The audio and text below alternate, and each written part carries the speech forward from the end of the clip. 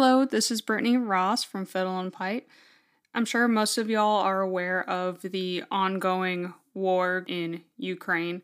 You will see in the show notes that we have listed several organizations to help the Ukrainian people. If you would like to help out and contribute, please check out those show notes.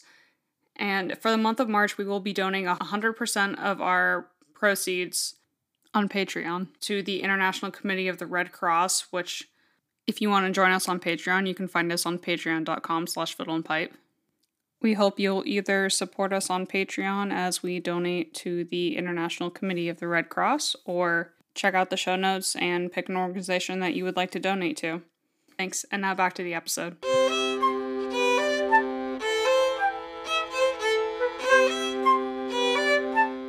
Hi, I'm Brittany Ross, and I play the fiddle. I'm Catherine Flincham, and I play the pipe. And together, we are Fiddle and Pipe. Two classical musicians who are reading and discussing topics beyond the staff. So grab a book, take a seat, and tune in.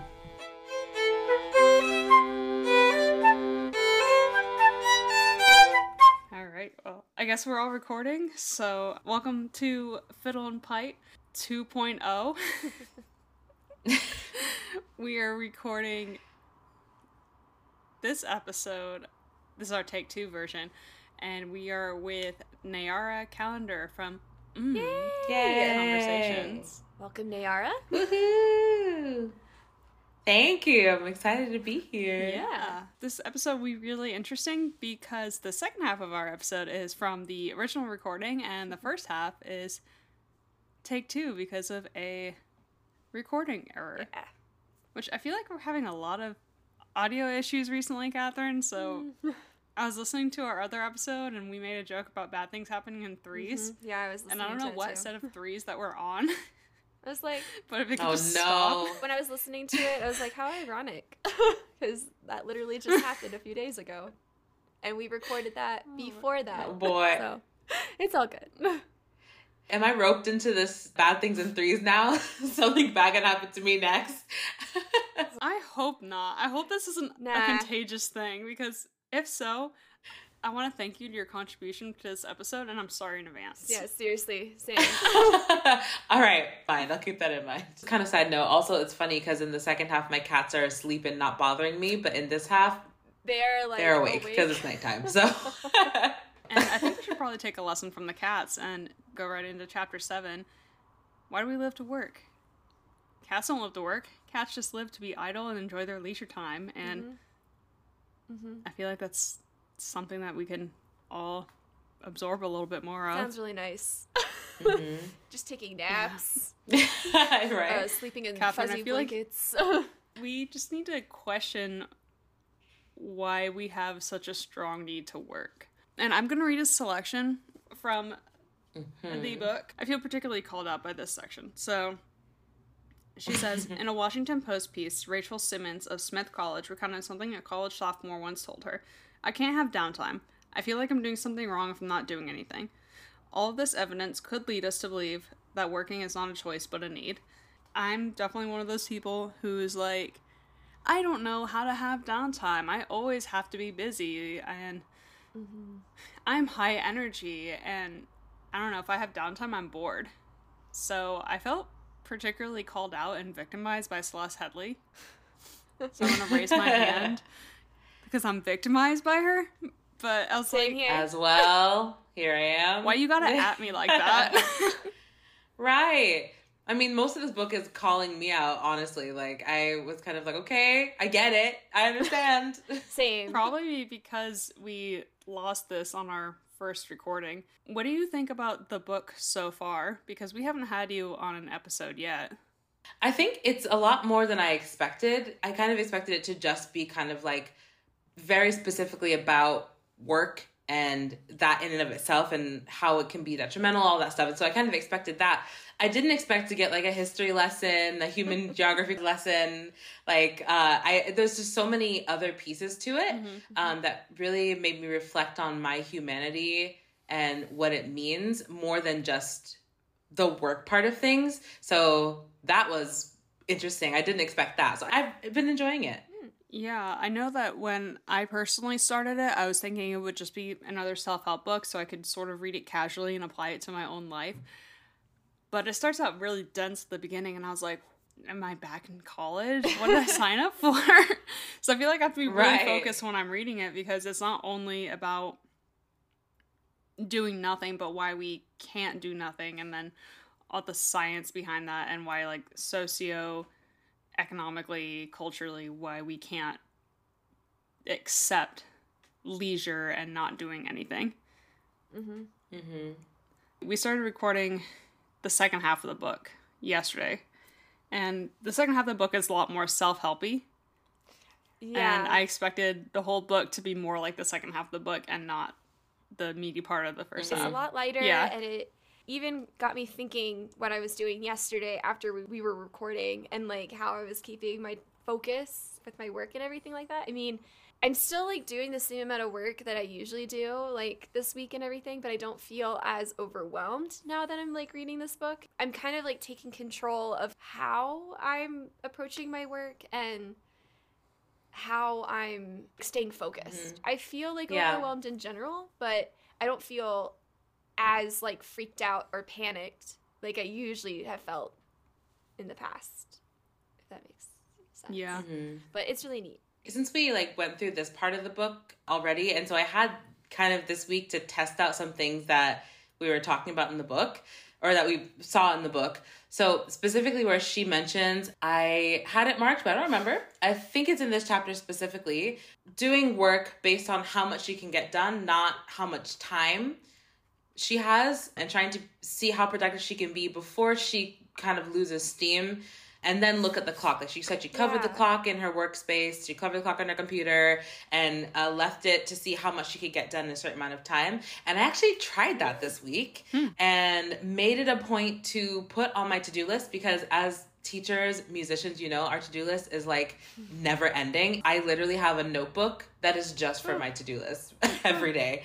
So I made it a point to try to do less things and only the most important things that I could get done in that day, and then spend my other hours of the school day doing other things, because once I'm done teaching in my planning period, I should be doing things that affect my students directly. And there are tons of extracurricular things and logistics and concert planning things that need to get done too, but how much of that can I do in a time frame that, well, before I start losing steam and I can like take a walk. We have a little convenience store on campus. Can I take a walk to the convenience store and get some ice cream and not think about, I know it is kind of nice. Can I do this and like not think about concert planning for 10, 20, 30 minutes, and maybe go watch my friends in their classrooms teaching, and because I do enjoy teaching as other things than just the job itself. And so seeing the other aspect of teaching that I enjoy, which is watching other people. So I've made it a point this week to see if I could just like, we have a concert coming up next week. Can I do my logistics stuff when I'm done with this particular bullet? Can I let it go, put it down, and go do something more human?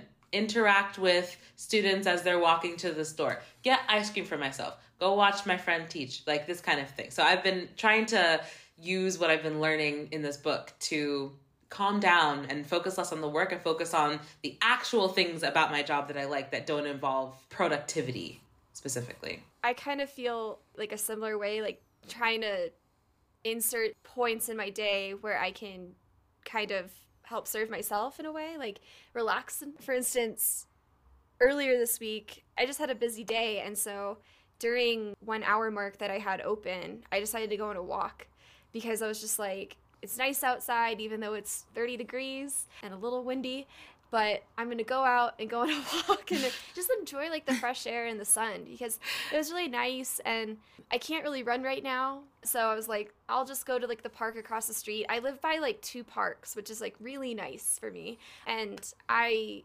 like being outside. I feel really good when I'm outside. Endorphins, you know. But it just felt really nice to just kind of like take a break and do something for myself, listening to music or a podcast that I really like, and just going out and not really not thinking about work, not thinking about being on my laptop or anything or cleaning the house, just doing something for myself. And even even if I don't have time to walk or anything like that, I'll like meditate before I have to teach or something. If I'm feeling overwhelmed and I have like a long day and I'm like, okay, I want to get a little bit in a clearer headspace and feel energized when I teach today, like I think meditating is also very helpful because it just helps me not freak out about like, okay, you have this to do, you have this to do. It's just like, it helps me find a little bit more of my center. Keeps you grounded. Yeah, it keeps me grounded. And I've been doing that a lot more the last couple of weeks because I know I've been really stressed, but just like finding little times in the day. Wow, my brain. Just like finding something for myself that can help ease my mind from thinking like, you have this to do, you have this to do. It's helpful. So, thanks, Celeste. Yeah. There's a pro and a con to this. Most of my work is done at home, and I really enjoy that a lot of it can be done on my own time. For example, editing doesn't really have much of a timeline besides just get the episode up before it releases on Wednesday mornings. And then teaching has set times, but practicing doesn't. So I don't have necessarily scheduled times to do things, which is really nice because it allows me the flexibility to work until I can't focus. And then I have the freedom to go take my dog for a walk or go for a run or exercise, do something different. So that way I don't feel like I'm just doing the same thing for 8 hours with no break. Right. This book has really helped me feel less guilty about leisure time. I'm starting to value my evenings more because my husband works a typical 9 to 5 sort of job. So during the week, the only time I really see him is the evenings. Mm-hmm. So I usually try to not work in the evenings so that way I can either enjoy hanging out with him or unwind myself.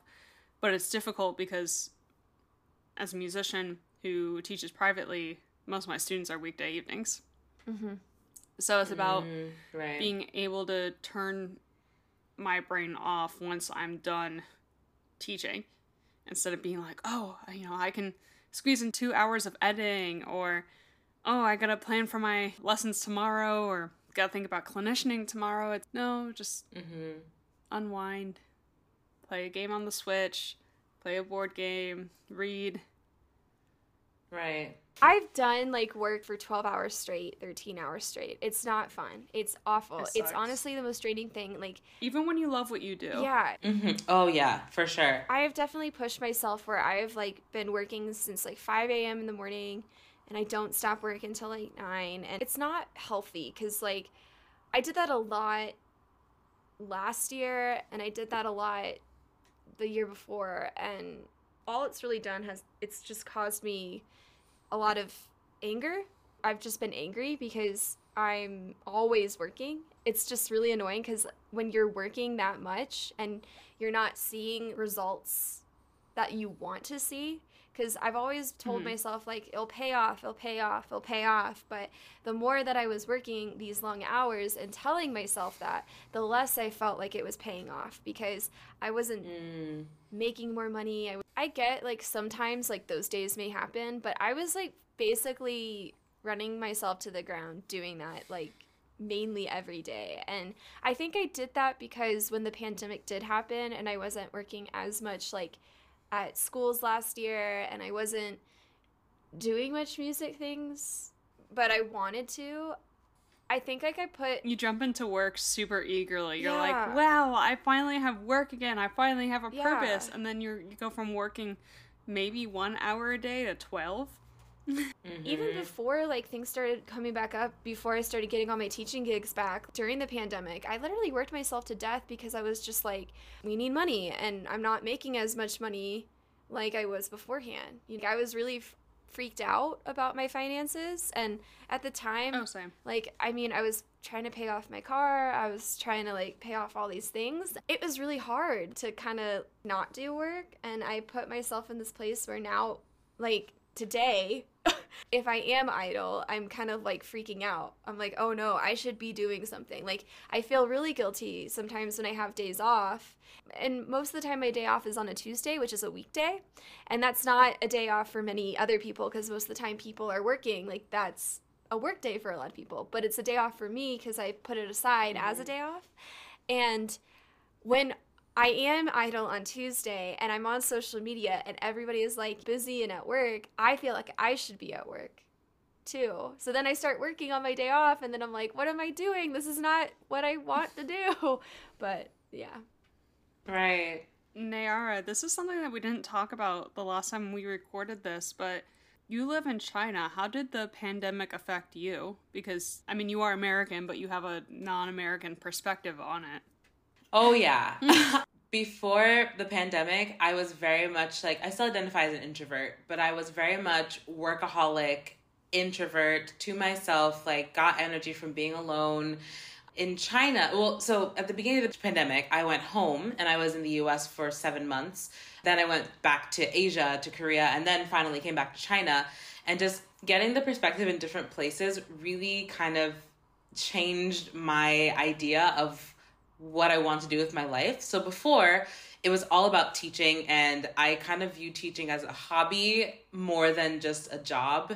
And so my waking hours were consumed with planning and with finding lesson plan ideas and with classroom management strategies and blah, blah, blah, and all of this stuff. And little time was spent on leisure, on self-care, on like making new friends, on having new experiences. Even though I live in a different country, I live in China, I was living kind of like I would just live in the States, like go to work, come home, work some more, go to sleep, go to work, come home, work some more, maybe go on a vacation, maybe, but also on that vacation, I would take my work and go sit in some beautiful location and do more work. Like that was my life. But post-pandemic, it was kind of like just all the isolation and the fact that I kind of had to force myself to reevaluate how important leisure was in my life, because I had to teach online school during the pandemic in China while I was still in the States for 7 months. And that was brutal, having to basically sleep all day and then wake up at about 5 p.m. and have breakfast when the sun was already setting, and then start teaching at about 8 p.m. That was really tough, and I'd teach straight through the night. So you're essentially working like the night shift. Yeah, it's like I never saw the sun, and that did so much to my psyche that it's hard to explain the feeling of that. And so when there was downtime, it was during the day. And so when I was awake, I had a chance to go for a walk, which back before COVID, I never did that. I always came home, worked some more, went back to work. I had time to spend time with family, to like go for a drive, just because when I came back to China and I was back in a regular time zone, it was almost like I was craving all these things I felt like I've been missing, because I was so focused on being productive and focused on my job that I forgot like there's more parts to me too than just that. Mm-hmm. The pandemic affected me in that it completely flipped me upside down. It was like, you can be good at your work and enjoy your work, but also like focus on the parts of your work that aren't actually the job, the things that you like, and then have new hobbies and have other focuses. And so now I feel like a completely different person. I love to go out. I love to meet new people. I love to be out of my house. I love leisure time. Like I love ending work when work is finished and coming home and having my wine in my Love is Blind glass. And that's where I'm at now. So it's had a huge effect on me. Completely flipped my idea. It's really interesting that you said that you want to be more than your work and more than your job, because one of the big points in this chapter specifically that Celeste argues and points out is that a lot of the reason why work gives us meaning is because we identify so strongly with what our jobs are. You know, when we meet people and when we introduce ourselves to a stranger, one of the first questions is, what do you do for a living? So we can categorize them in our heads. It has this even stranger dynamic with us as musicians, because we all identified as musicians before this was our career. Mm-hmm. Mm-hmm. Yeah. That's the hardest part, honestly. And we are still musicians outside of work to this day. Mm-hmm. Right. But it's about being more than that. And I think kind of piggybacking off of what you said earlier. Piggy banking. Oh, shit. I tried to remember what it was.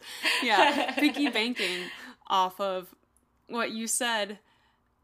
It was really COVID that forced me to get other hobbies besides music. I enjoyed doing other things besides music for a while, but I didn't really pay them that much attention. I mean, I ran, but it was really to help deal with my own anxiety and just for fun. But when I couldn't do that much music stuff during COVID, it was like, what do I do now? I tried my hand at gardening. I got more into baking.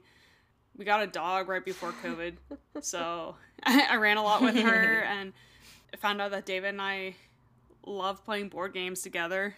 It's about how do we balance how we perceive ourselves in the workplace versus like who we are outside of work. Yeah. Yeah. Totally. It's interesting to have had my work be, because I mean, at the beginning it was really fun.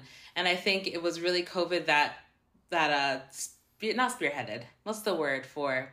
Trailblaze. Moved it along. Trailblazed. Exaggerated. You know, exaggerated, pushed, made my burnout happen a lot faster. Yeah. It was, with the speed I was going, it was inevitable, but COVID really kicked it into high gear, kicked my burnout into high gear. Mm-hmm. Yeah, because suddenly you see you're still putting all this work and time into it, but you're not actually getting out much. Yeah. Because of stuff out of your control. Yes, not at all. And that was the hardest thing. I liked how she talked about the parts of our job that are the things that give us meaning, and what those things are, rather than just like the productivity isn't what gives us meaning. It's the other pieces. So for me, watching my students grow and become decent people and their jokes and getting to interact with them is my favorite part of the job. But when we were doing online school, we didn't get any of that. In fact, they were sadder because it was COVID. And so they didn't want to interact really. They didn't really want to talk. And that was so strange for me. So I'm putting all this work into these planning things like I used to do. And it just wasn't giving me the same thing. And so I started thinking to myself, like, who am I then?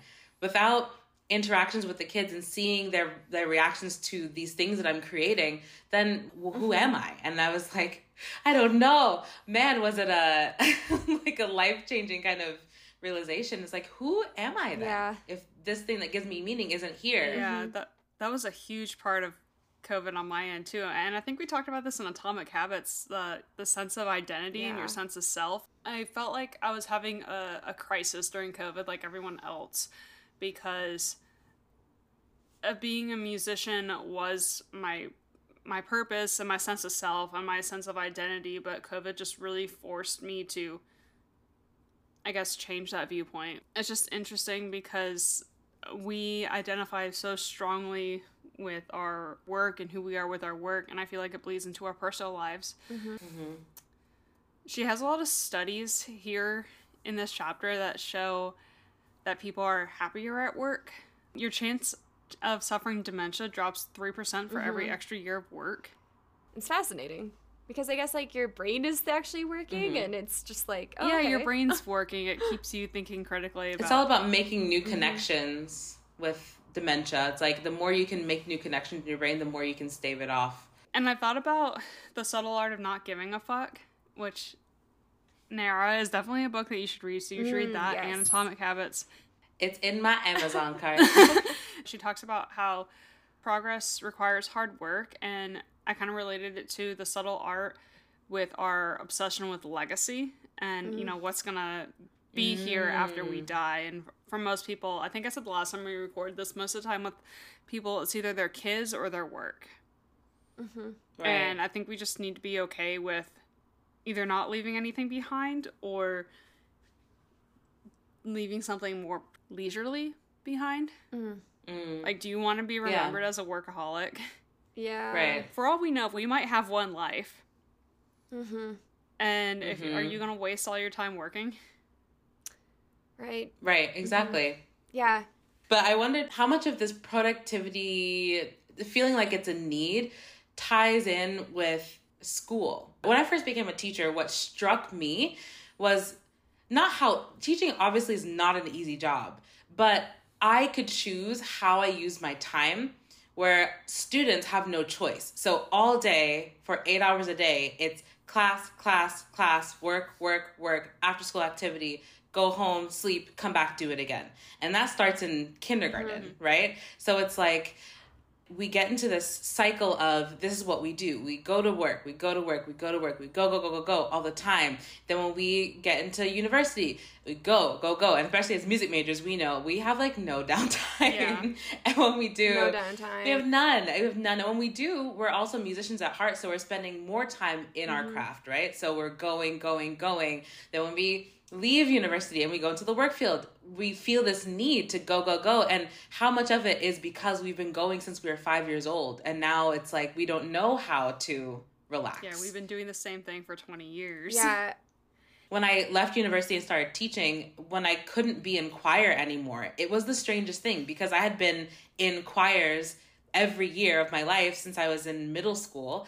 And to suddenly be teaching choir but not be in it was the strangest thing. And it was almost like I didn't know how to function without it. And I had to learn how to. It's so wild. I would like scour the internet looking for choirs somewhere in the world that I can join.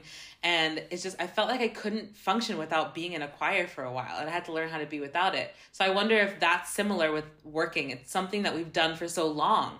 We have to relearn how to not do it and how to relax. Yeah. That makes a lot of sense. I mean, have y'all heard that school is basically just prepping kids for the workplace? Oh. Especially... It is. I don't think I've ever heard it, but it makes sense because, like... And then that's why kids have homework partially, is so that way they're used to bringing their work home with them. Right, see? Even down to homework. Like, everything. It's the way that education, the system is set up is very much, like, mirroring what adults do in the workforce. Yeah, and just normalizing it as a the exact kid. Same. Yeah. It's pretty messed up if you really think about it. It is. I feel like it's become so normalized that, like, for me at least, like, I've worked so much that I don't not only have no time for myself, but, like, also socializing. It's kind of sad because, like, I feel like these last, like, couple years at least, I felt very alone because I've been working so much. I know that it's affected me mentally a lot and made me feel like I kind of suck. You don't. You don't suck. Not at all. I feel like I've just, like, worked so much, especially, like, within the last, like, couple years because I don't talk to as many people anymore like I used to. And even, like, some of the people that I did used to talk to, like, before the pandemic, like, when I reach out to them, like, I don't really get a response back. And part of it is, like, I'm asking myself, is it because I work so much and, like, I've just kind of disconnected from everybody? Because, like, I tend to do that. If I'm busy, and I don't want to really, like, that's, like, the only thing I need to focus on. And I get anxiety because if I hang out with people or if I do something else, then I'm never going to get this thing done that I need to get done. Or I'm going to have more work pile up. I've kind of, like, been beating myself up because I'm just, like, because I've been working so much and been focusing on what I'm doing, is that why now, like, I've kind of lost connections with other people? I feel like now that I've, like, reached out to some people and I don't get as much of a response back, I feel like it's because I've done that to myself. I'm just like, well, like, this kind of sucks now. Like, I don't think that's really a you thing. I think that's pretty universal. With COVID and everything, everyone has felt, well, I shouldn't say everyone, but most people have felt a sense of loneliness or isolation. I know David and I have fallen out of contact with a lot of acquaintances and casual friends that we had because we just didn't see them for a long time. And, you know, you're so caught up in your own stuff that you kind of lose touch. So there was this another couple that David and I used to hang out with maybe once every few months. And I'm still friends with them on Instagram, but I haven't hung out with them in like 2 years. For example, COVID happened and the only people that, again, I shouldn't say everyone because I know that there were some people who were just openly hanging out with people. Dave and I were not those people. We took the shutdown very seriously. And then basically until we were vaccinated, we didn't really see anyone except family and then some close friends, you know, at a distance. But I feel like when your own personal life is complete chaos, you kind of only focus on your immediate surroundings. I feel like a lot of people have lost contact with people who would be otherwise acquaintances or maybe not super close friends. It's funny because COVID should have been a time where we were finding new hobbies, finding time for our families, finding time for our friends, but instead it was a time of mental anguish. Mm-hmm. I mean, think about it. I don't know about y'all, but I had more free time during the pandemic until I got that stupid job at Total Wine. Until I hated that job. I hated it. It sucked. But COVID should have been a time where we invested in ourselves and invested in our families, and we couldn't because it was just an ongoing mental crisis. Mm-hmm. And I remember talking to David about this a while ago because I was like, wow, if we were in a better place, this would have been a great time. I had so much free time. Yeah. I got a lot of yard work done. Yeah. I did a lot of exercising, but I mean, we're still in a pandemic and COVID's still around, but I'm happy that social isolation is behind me because let me tell you, if there's another lockdown, I got like pandemic fatigue. I can't do that again. Oh my God, that's so real. Pandemic fatigue. Oh my God, that is so real. It's so real. We're kind of going through it right now where there's a bunch of cases peaking here and there. Our students are boarders and they usually go home every weekend, but there have been students who can't go home because their area is a risk area now. And so they've been at school for 5 weeks, 6 weeks, and you just see the pandemic fatigue on these kids.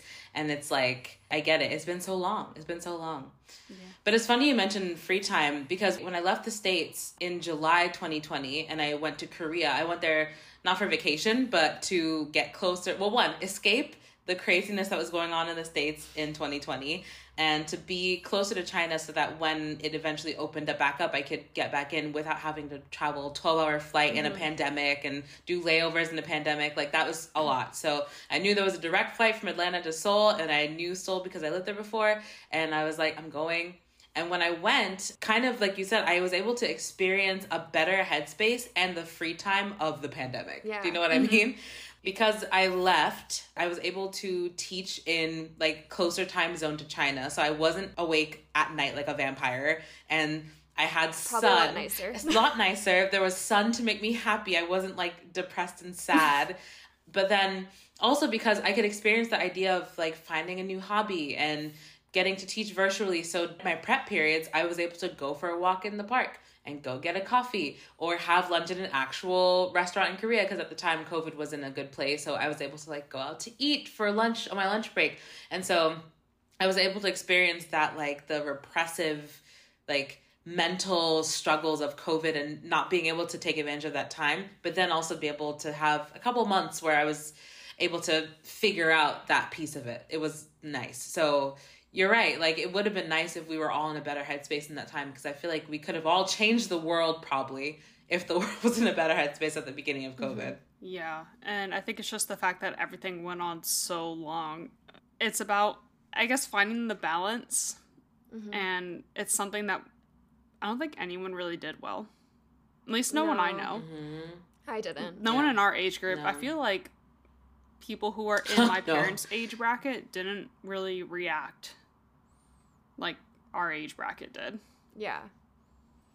I saw a meme the other day. I forgot exactly what it said, but it was like millennials after having gone through 2 recessions, a pandemic, this, that, financial crises, like inflation. Right. And now headed into like another wave of the pandemic. And it was and World War III. Oh yeah, it was that and now headed into World War III. And so it was like I feel like our generation has just been through it. We've been through it. I'm kind of fed up if y'all I'm just fed up, you guys. Like, I'm exhausted. Like, sometimes I'm just like, can we just pause, please, everybody? Or just stop? Can we just stop, please? Just everything needs to stop for a second, please. Speaking of just stopping for a second, we could actually end this section here if y'all are okay with it. Okay. Yeah. All right, so we'll end this section here. Section 2, we'll pick up with Chapter 8, and here's a commercial break. Hey, you look kind of peppy. I am peppy because I just drank a cup of coffee from La Belle Rosette Espresso and Wine Bar. That's in Denver, right? Yep, we are located right across the street from the University of Denver. And do they have more than just espresso and wine? Yeah, we have breakfast burritos, paninis, pastries, teas. We have a lot.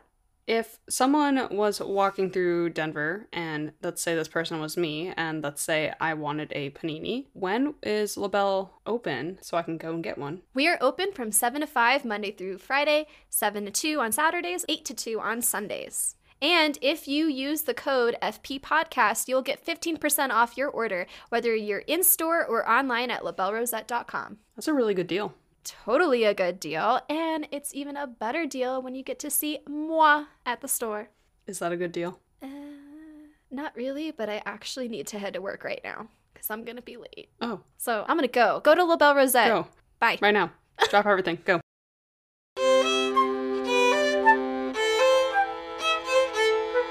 Here's my second half. I'm not going to move my microphone. Okay, sorry about All that. right. Oh, second half. We got it. Naarah, do you remember what you were saying?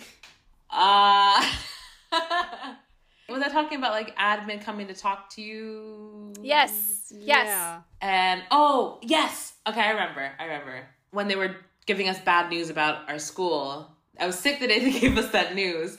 And my head of school made it a point to be like, please don't tell Naarah until I can call her myself. Like, I don't want it to come through the grapevine. I don't want her to hear from like random text messages or through like a group chat. Like, I want to let her know all the facts from me face to face first. And so on my sick day, she was like, hey, I know you're sick. Can I Zoom call you? And I'm like sniffly, head tie on, tea in my hand. And I'm like, yeah. And she was like, yeah, we're doing this thing. We're closing the middle school. And it was really sad, but I was really happy that she wanted to talk to me face to face and not to send an email or have someone text me. It was, I want to tell you face to face because I know this means a lot to you. I appreciated that. And so it's kind of like in our admin's culture, it's one good thing for sure, at least, that they make it a point to use human voice to connect with us rather than just like sending us a memo, an email about something, a Yeah, memo. no. Yeah. It makes you feel like it's personable in a way, like, hey, like, I appreciate it. Because when I was reading this chapter, at least in this section and thinking about it, I thought about social media, how to keep people engaged and what people kind of want to see. And what I've been reading about with social media trends is that kind of people want more relatable content. And that's why people have been going to TikToks and stuff, because it's a short video format. You're seeing mostly the person live and they're speaking to you or doing something fun and interactive. And so that's why like a lot of people on Instagram have been like, oh, you should do more reels and stuff and doing more human and connection interaction. And so I've been trying to do that like on my stories, like just instead of putting out like a text and a picture or something or like a postery thing, sometimes I just try to like put on my camera and I'm like, okay, I look like crap, but here we go. And I hate speaking to the camera. I hate it because half the time when I speak on my stories, I have to like redo them because I'm always like, bleh, bleh, bleh, bleh. But You do well. You do. I do well after like the fifth take because I'm like, okay, like I know what I'm gonna say. But I like doing that kind of stuff because I feel like I'm being a little bit more engaging to whoever is looking on my story. And I'm not just doing something where it's just a text and I'm like, okay, yeah, whatever. It's kind of the same way what I do with Zoom lessons, or not Zoom lessons, just the flute lessons in general. If I meet a new student, I used to do something where I just would send them an email full of this information and that's it. When I started getting into Zoom and stuff, I was like, everybody is usually on Zoom nowadays, so why not have like a meeting before we do the first lesson? That way they can kind of like meet me, in quotations, and see what I look like, hear my voice, know that I'm a person. I'm not just somebody that you saw on my website that is like, oh, I do lessons like this, blah, blah, blah, blah. Like, I want to explain things like, okay, here's the reason why I have this on my policy, and do you have any questions about anything flute related? I like doing that because I feel like then I have like a little bit, somewhat of a connection, and whoever the parent or the student is, and I don't feel like I'm guessing who's coming to my house on Monday at this time, you know? I have like a sense, like, okay, like this is, I want to, you know, I want people to feel like comfortable in a way, not to where they're like, not where they're like, what, who is this person? What does she do? Right. I'm scared. Kind of. I've thought about this with dating, like online dating too. I wonder how that could change if instead of a picture of somebody, you had to put a video of yourself talking, introducing yourself. You might have just sparked a new idea for like all the internet platforms. What are we gonna call this dating service? Leave this out so we can like make profit off of this. What would this be called? Like, Create a patent. wait, I got it. What is the name? Dating for real. REEL. Oh, And it that has the is number good. 4. Yes, dating for Yeah. real. Oh man, that slaps. I love it. Alright, so Keep this one- this out. Edit this out. We gotta keep this for us. This is us. This is our side project. Send it to like what is it? Like send it to what is that show? Shark Tank? Is Shark that what Tank. it's called? Send it to Oh Shark yeah, Tank. dating for real. I wonder why hasn't any dating app done this yet? Maybe they need to read this book. That's a good question. I'm surprised that hasn't happened yet since like TikTok has like taken over the world since 2020. Right. It struck me when she was saying like it was a quote and I highlighted it and I can't find it, but it was, You got this. our humanity. Hold on, I can find it. I can do it. I can't find it, but that's okay. Our humanity is wrapped up in a small box or something like that. Our humanity is in our phones and is in our hands and it's a very small box. Something like that. Like our humanity is in text messages now where human connection is what we're good at. So it's like, we should be focusing on that, especially when we're doing things like online dating. I feel like it would change. There's guys that I've seen a picture of and then met them in person and their vibe is totally different than I would have expected. And that changes like how attractive I would have found them initially had I met them in person or something, you know? So I wonder about that. Dating for reals. She did mention kind of piggy banking. Piggy banking. Piggy banking. I keep thinking about piggyback, but like she did mention though something about how maybe like in the year 2070, I think, or it was like maybe further down the road than that. No, like it was how it was like 7,000. yeah, year 720, something like that. Yeah, I think it was like 70-20. Which like insane if time lasts that long. That would be. I'm gonna be insane. so dead by that point. Yeah, I'll be so dead. If the world lasts another 100 years, I'll be surprised. Yeah. By that Honestly. time, I'm an amoeba. Like, I'm an amoeba somewhere. Right. But she mentioned how, like, maybe, like, in that time frame, like, in the future, text might be what speech is today. And there might be some other kind of format that people are kind of, like, trending towards. Maybe it's the video format. Maybe it's something a little bit more interactive than text. So then we have community, which is just having a sense of belonging. We were made to survive with others. We evolved with the need to belong to a group and putting the needs of that group above others and sometimes above yourself. And again, I thought of Atomic Habits, how you need to find people with like interests and values to help you be the person that you want to be. And when we don't listen to these urges to socialize, we tend to get sicker both physically and mentally. You're more likely to get cancer or suffer a heart attack. You're more likely to be prone to stress or depression, and you'll have a less effective immune system. That whole study she did about couples, married couples, where if they reported that there was hostility in their marriage and they gave them like a blister on their arm, they were twice as slow as healing that blister. If they reported hostility in their marriage, was kind of wild. Yeah. Oof. That chapter made me feel kind of alone because I was like, oh, I feel like I need to socialize. It's kind of ironic because when this book came out, it probably came out in the middle of the pandemic of somewhat in some shape, way, or form. And I'm pretty sure when people were reading this for the first time, they were pretty much at home, like isolated. And they're like, great, I'm still here. Kind of an ironic time for the book to come out. Yeah. Yeah. Do nothing. Literally. Okay, I'm stuck at home anyway. Right. Might as well. It did make me realize, like, I have been a lot more stressed and sad because I have been working a lot and I don't hang out with as many people as I used to. I think part of it is, like, I'm not in school anymore. A lot of the people that I did go to school with are, like, either gone or they're way too busy and they have their own lives. I feel like I've kind of just, like, put myself in a really reclusive kind of place since COVID that now, like, sometimes if I do go out, I have, like, a little bit of anxiety. I'm like, oh, I have to go out. Like, I have to meet people. Like, I feel really anxious, like, going out or even asking people if they want to hang out or whatnot. I'm getting better at it, but it makes me feel really kind of sad. And I think that's why I've, like, shifted over to more social media and communicate with people on social media because it's easier to do it there since it's It's right there on your phone, which kind of goes to chapter 9. That's so relatable because I feel like my entire life was what you're experiencing now.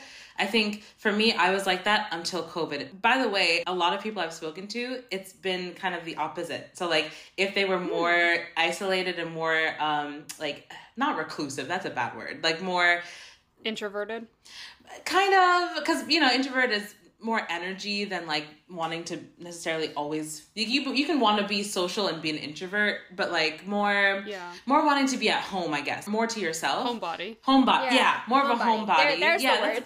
Good job. That's a good word. It's like, what's the word? What is the word for that?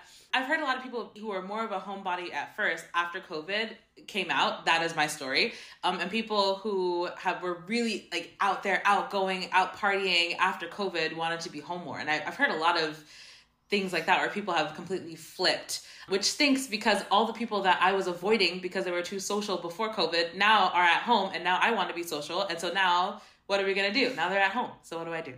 But I have, right? There was another quote. I keep looking for quotes. I should have written down like where these quotes are.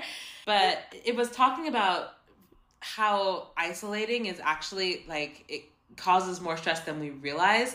And I started to realize too, because I faced so much social anxiety going out with people prior to COVID. Even still now, I still face it, but I always go back to the fact that it was in my head. And I know now that I always feel better when I make an effort to go meet people and hang out with people and meet new people and have new experiences. Like even tonight is my birthday celebration, which will be fun. Aww. Happy birthday. Thank you. My birthday's not till Tuesday, but we're having a little happy big early thing. birthday. Thank you. Yeah. Cheers to the weekend. Yes, but I'd be lying if I said even though my friends will be there and it's not going to be people I don't know, I have some anxiety going into tonight still. But I also know that 5 minutes into arriving, I'm going to feel okay. And that like an hour after, I'm going to be having a good time. And tomorrow, might I be hungover? Possibly. But also, my spirit will be fulfilled because I'll be socially interacted. This book reminded me that it's important to try to make an effort to figure out how I can hang out with people more often. And especially when we're more stressed. I think it's easier to just like go into your cave because you're like, I'm so tired. Like, I don't want to hang out with anybody. Yeah. This is what I need right now, even though that's not what you need right now. Right, exactly. Yeah. It is what you need because you're already so mentally tired, but really what could help with that possibly is going out. Now, I know also like social anxiety really takes over. I understand that totally. I've started realizing post-COVID that it was more my own mental social anxiety than it was actually the social interactions that were exhausting me. So I was exhausted not because of being social. I was exhausted because I was so anxious about being social. And once I've been learning how to process that, I've been able to not get over it because it's still there, but see beyond it. And it's good to read this and remind myself that, yes, it is a good thing. Even though I'm not feeling it, even when I'm feeling tired or stressed or anxious, it's still a good idea to try and get out and be social for my own mental health in the long run. I'm going to take that in for myself, if you don't Yes. mind.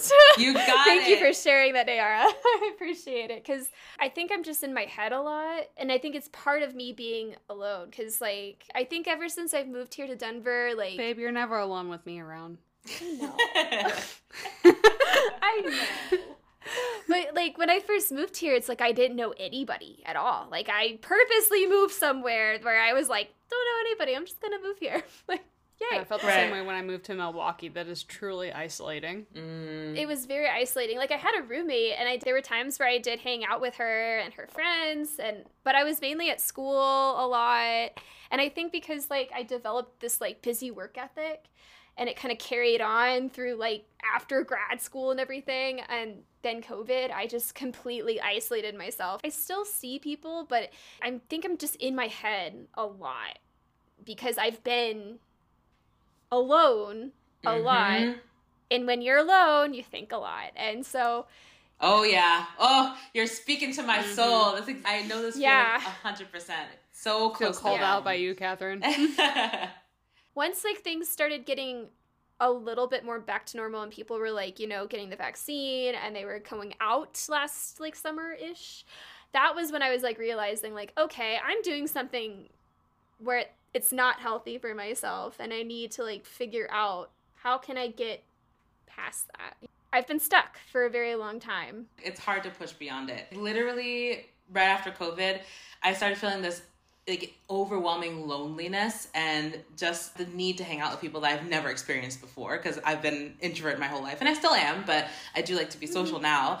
But I remember that overwhelming loneliness, and literally in social situations, I would feel the anxiety starting to build up, and I would have to like look at something and be like, oh, the wall is white, the sun is shining outside, just to get out of my head, because I would be thinking so much about what I'm doing, what I'm saying, and like if people are perceiving what I'm saying incorrectly. But I would literally have to look away and breathe and look at there's a drink on the table. That's a brown table. It's a brown shiny table. Oh, it's a tall table. Well, there's 3 people sitting at, literally just to get away from thinking too much about myself. So it's hard. It's not easy. It's hard. It takes time. You go, girl. You got this. Thank you. I got this. I have faith in myself. This book has been calling me out. Like, I think all of us out. And it's so glad we're reading this book. So I think at the end of the day, the question that we need to ask is tech the blame? Chapter 9.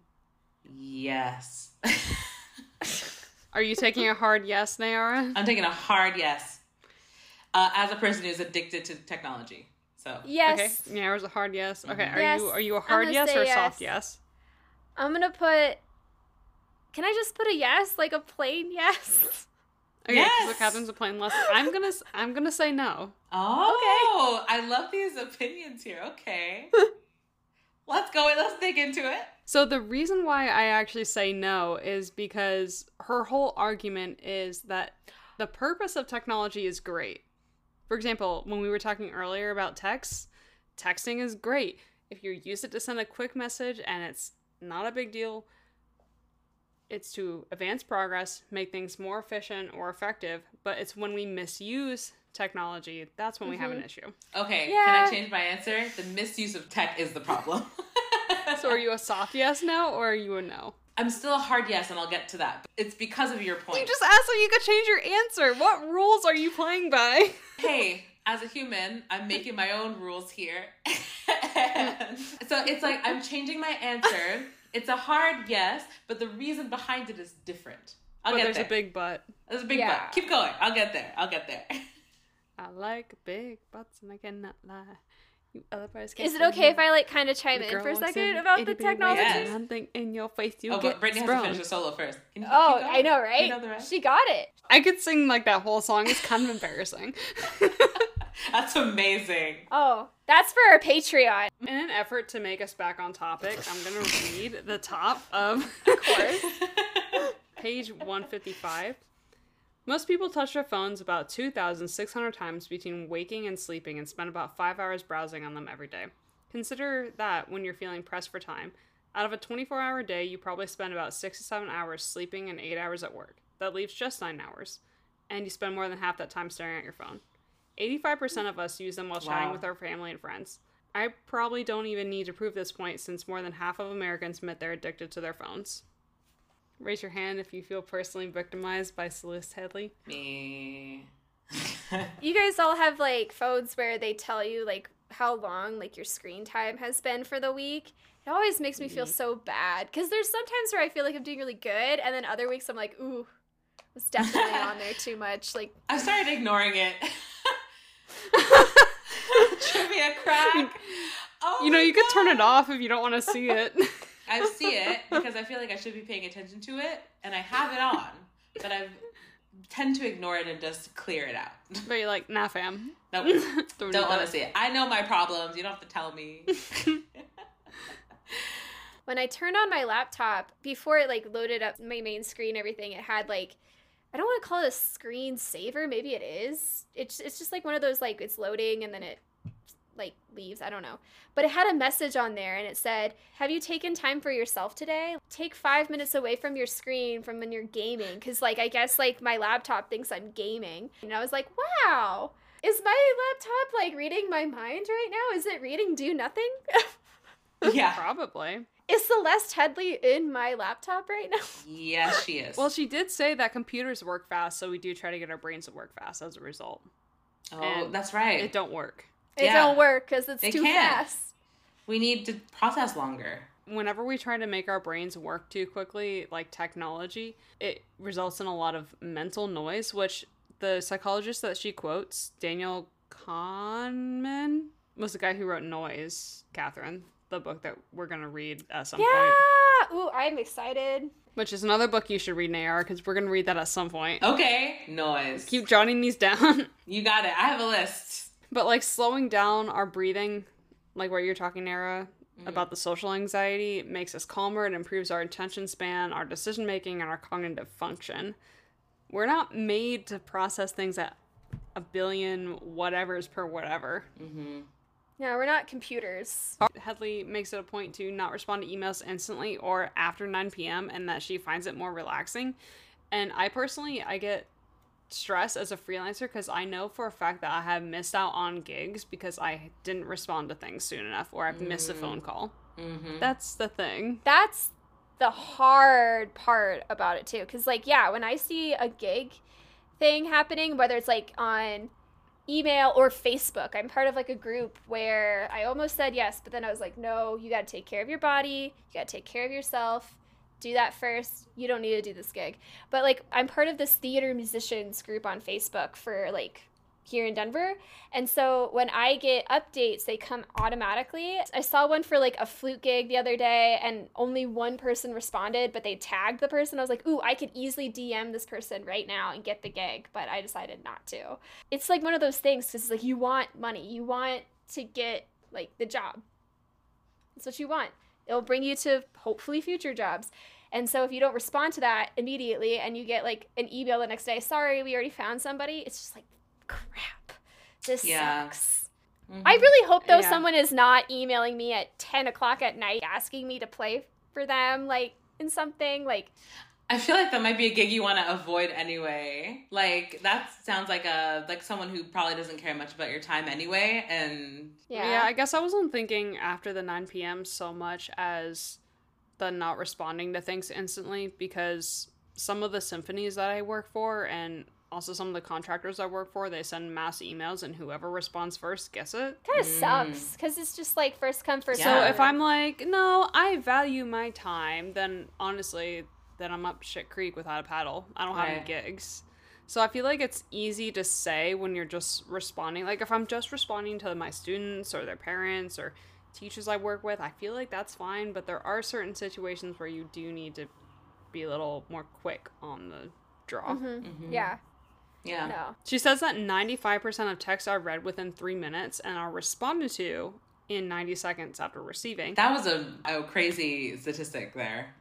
Feels very true. And people will just stop whatever they're doing, whether it's pooping, eating a meal, doing chores, getting dressed, or being present with the people that they're with. Mm-hmm. I've done this. Yep. You feel personally victimized? Just keep your hand up. For all the things. Everyone. I feel like we're all being attacked here. Being attacked. Right. This is awful. But I do have a friend here who, like, it's almost like a good reminder to stay off your phone because she's so constantly on her phone that it's really, really frustrating. It's like, if you send a message in a group chat, you know she'll be the first one to respond every single time. If we're in the middle of a meeting, she'll be on her phone. If we're with kids, like having an assembly with all the middle school kids and she's there, she'll be on her phone while we're all like talking to the children and all the children can see that she's on her phone, not paying attention. It's kind of like, that's a good reminder to me of like how addicting phones can be and how maybe it's okay to just give it a rest for a second and not have to be on it constantly. I don't know if you guys ever done this before, but I've done this a million times. And I think this is why I sometimes get hooked on my phone a lot. But like, if I went somewhere, if I was like in a wondering the direction that this is going in. So if I were like ever alone, or if I were like in a situation where I was like in a room full of people and I really didn't know them that well, or I would have my phone right next to me and I would like scroll through things just to like save time or like pretend that I'm doing something important. done that before. I don't know if anybody else has. Raise your hand if you feel personally victimized by Catherine. Yes. You're welcome. Yeah. But I did this a lot in high school, in middle school, like. Oh, I still do that shit. But I remember having, like, my little flip phone, my Verizon one. I'd be like, oh, I'm getting a text from somebody. Like, I'd be at a family reunion and be like, sorry, I'm too cool for you guys. I'm just going to turn it on. I'm getting a text. Text back my friend. Do you do that if you're in an awkward situation, too? I still do that. Oh, yeah. Still. Yeah, I still do it. Especially if the people around me are, like, on their phones. I'm like, I guess I should pull my phone out, and then I have nothing. I'm like, I guess I can check Facebook. Right. Yeah. And then, like, you check, like, your Facebook and you keep refreshing. It's the same, like, thing. And you're like, somebody talk to me. Help me. Something happened. Although, I'll be honest, I've totally been petty Betty if, like, I'm at a friend function or something with a couple of close friends and they're on their phone. I might be off on my phone, like, literally put it face down in the middle of the table and look around with my phone off. Like, I don't need to be on my phone, unlike you people.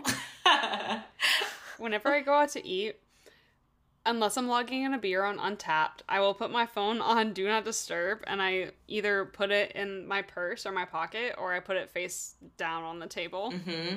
Yeah. And then it annoys me when the person that I'm with hangs out on their phone. Yep. Yeah. And I'm like, I'm taking this time to be with you. Mm-hmm. I try to do that a little bit more whenever Woody and I go out. There have been instances where we've definitely been on our phones and, like, we're checking in on Untapped if we're at a brewery, or we're just, like, catching up with, like, whatever, like, we're scrolling through.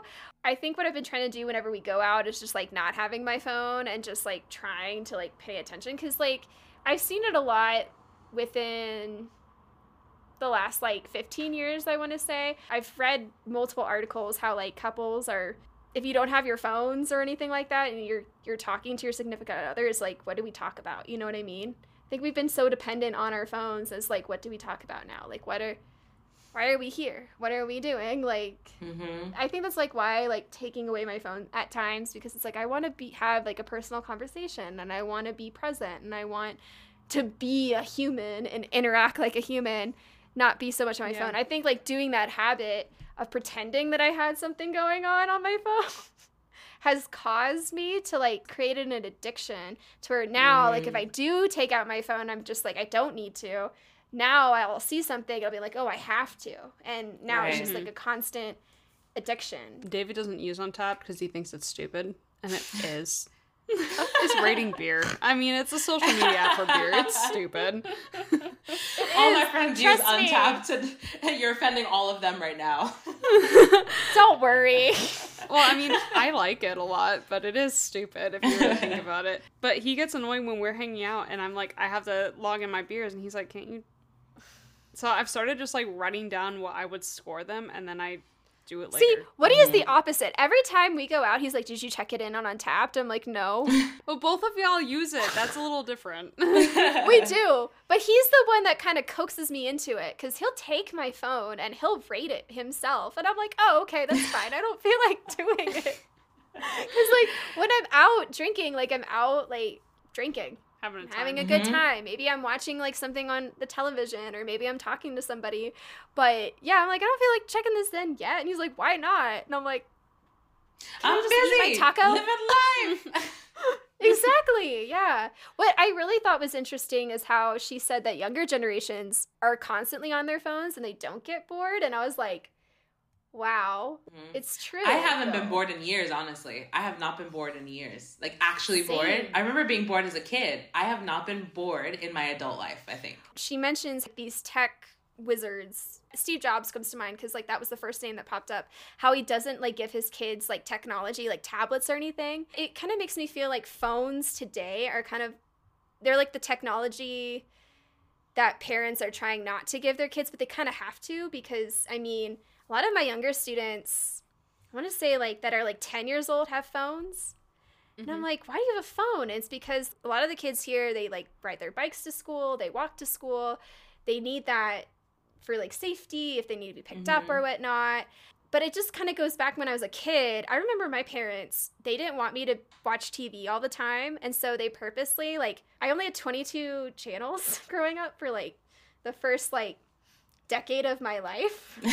And I asked my parents, I was like, why don't we have like Nickelodeon? Because I loved watching all that when I was at my friend's house, and the Amanda Show. Like, those were shows that I loved whenever I like was over at my friend's house. I thought that was a treat.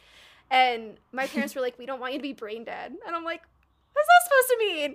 Like, they didn't want me to like watching TV all the time. And then lo and behold, then one magical day we had more than 22 channels. My parents said it was an accident. Maybe it was, but it kind of stuck for the rest of my life.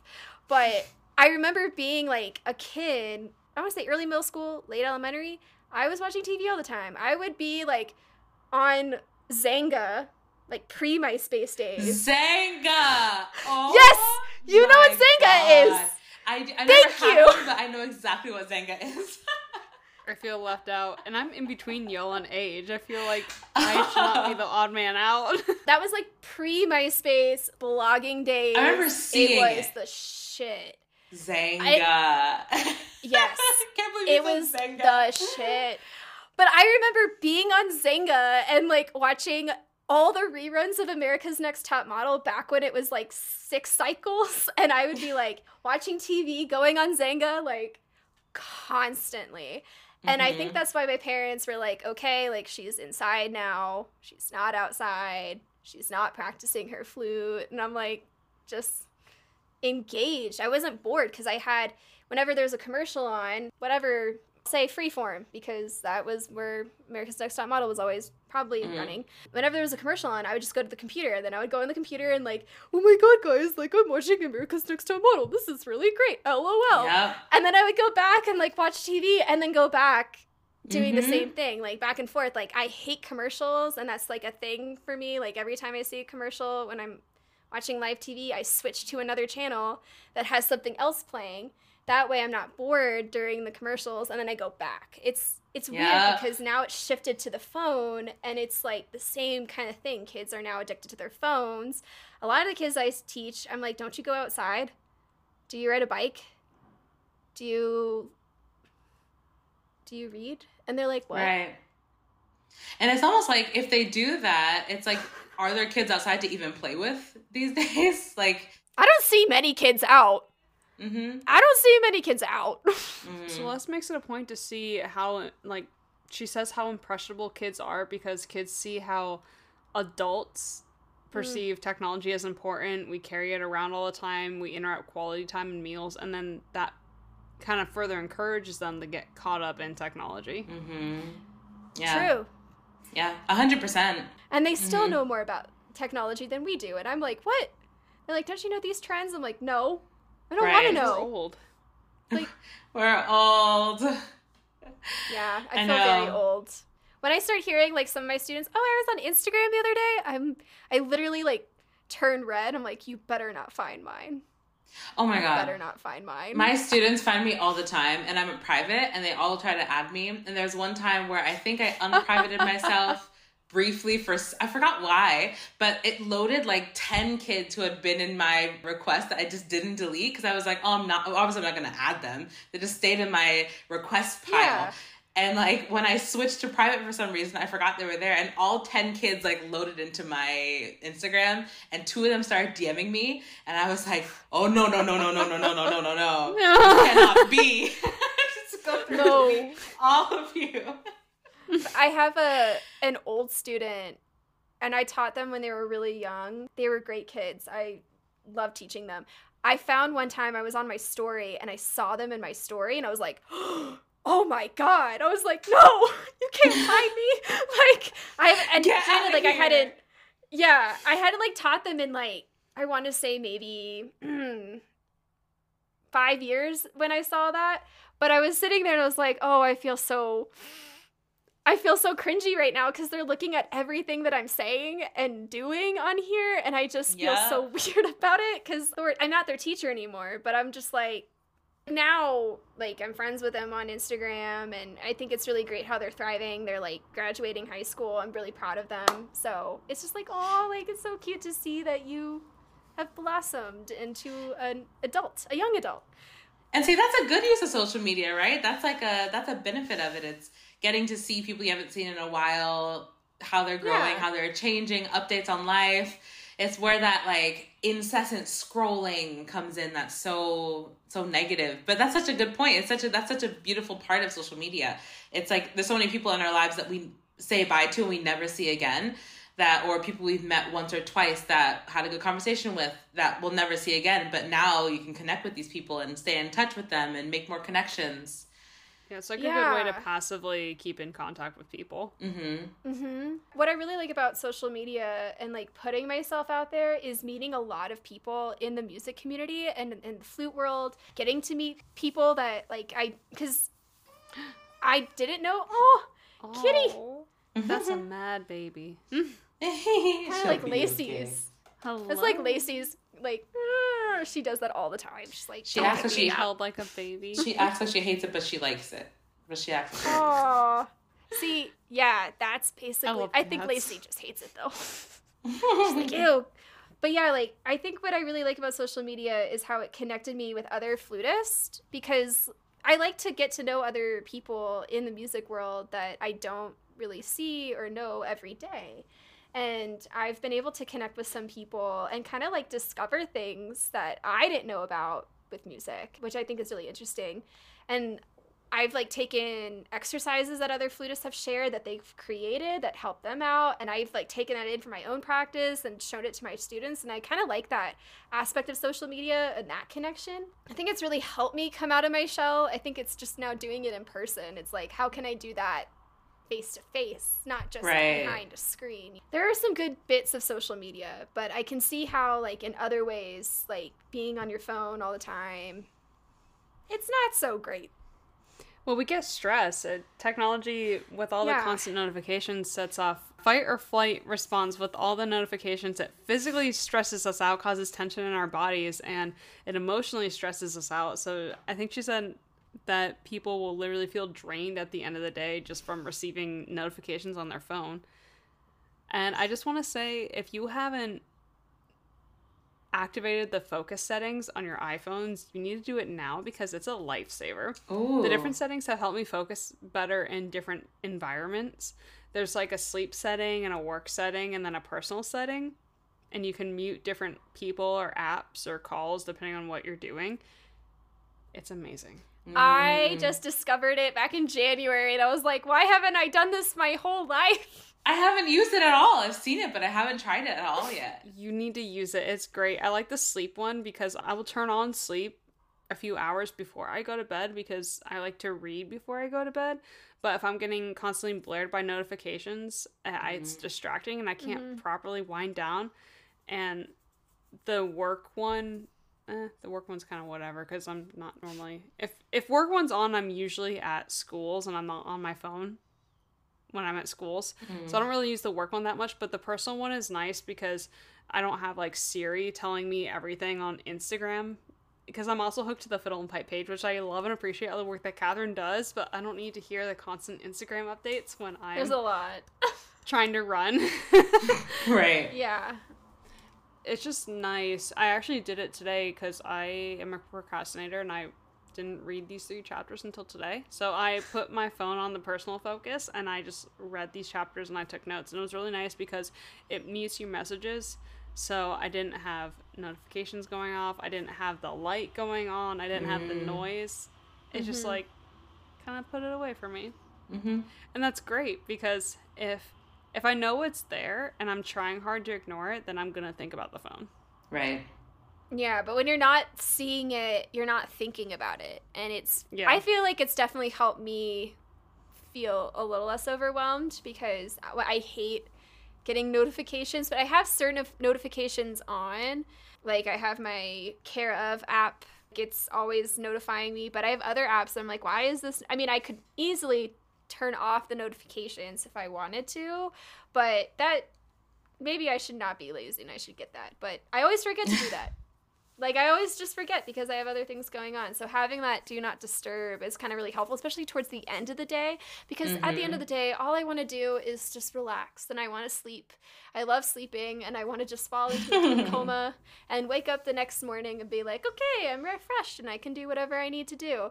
But having that do not disturb is very helpful just to like keep my mind a little bit more at ease. That way when I'm in bed, I'm not thinking so much. I'm just like a little bit more relaxed and focused to sleep. Right. Even though I still wake up at 5. Oh, God. Goodness. I hate my alarm clock, my internal alarm clock. I hate it. You know what also is helpful with waking up? This is very unrelated, but a good use of technology, tying it back. A sun clock has been magical. Have you heard of a sun clock? No. Like a sundial or? Like no, it's a clock that sundial. For a second, I was like a sundial? Like we're... Sundial? Catherine's like, I have to go outside and see where the sun is to tell what time That's it is. the best way to get up. You gotta get up and go in the sun to see where it is. Gotta go outside. You have clocks in your house. Go outside and see where it is.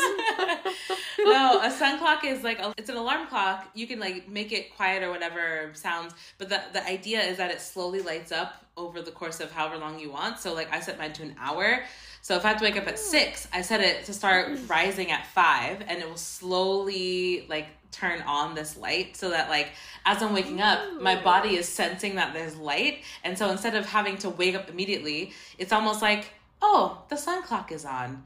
I know I have like this much time until I have to wake up. And sometimes my body's like, oh, let's just wake up now. It seems like a good time to wake up, instead of like that jarring alarm. So I set the sun clock on. The only problem is if I have the sheets over my head and I can't see the light, then it doesn't work. But as long as I am like out in the open, the sun clock works. And it's been such a nice, relaxing way to get up in the morning. It's not jarring. I'm not like, my heart isn't beating fast when I wake up in the morning with an alarm. It's been so comforting. So I highly recommend a sun clock. Cannot recommend it. Is it an app? No, it's like an actual clock. Oh, it's an actual clock. Okay. Yeah. For a second I was like, what is this? Yeah, it's that. It's an alarm clock, and you can set it to sounds or whatever. Like you can set the brightness to be super bright or not too bright. It's super cool. It's super cool. I love it. I love my sun Really clock. interested. Yeah, I'm It's very very helpful. interested. I hate alarms. I hate them so much. I think we realized that technology is not the issue. And yeah, unfortunately, we are cut a little bit short. I'm sorry. No, you're good. You're good. I didn't even realize that it was almost 10:30. I have to be like, Naarah, thank you for joining us. Is there anything that you'd like to plug before you run away? plug conversations at conversations on Instagram. Also, I have a teacher Instagram that I post on very irregularly called Callender Abroad. If you're one of my children, please don't follow me. But if you are not, please feel free to follow me over there at Callender Abroad. Nice. Rad. Well, thank you for joining us. Yeah. Yes, thank you guys. This was so fun. All right. Yeah. We'll see y'all next week. See you guys next week. Bye. Toodles.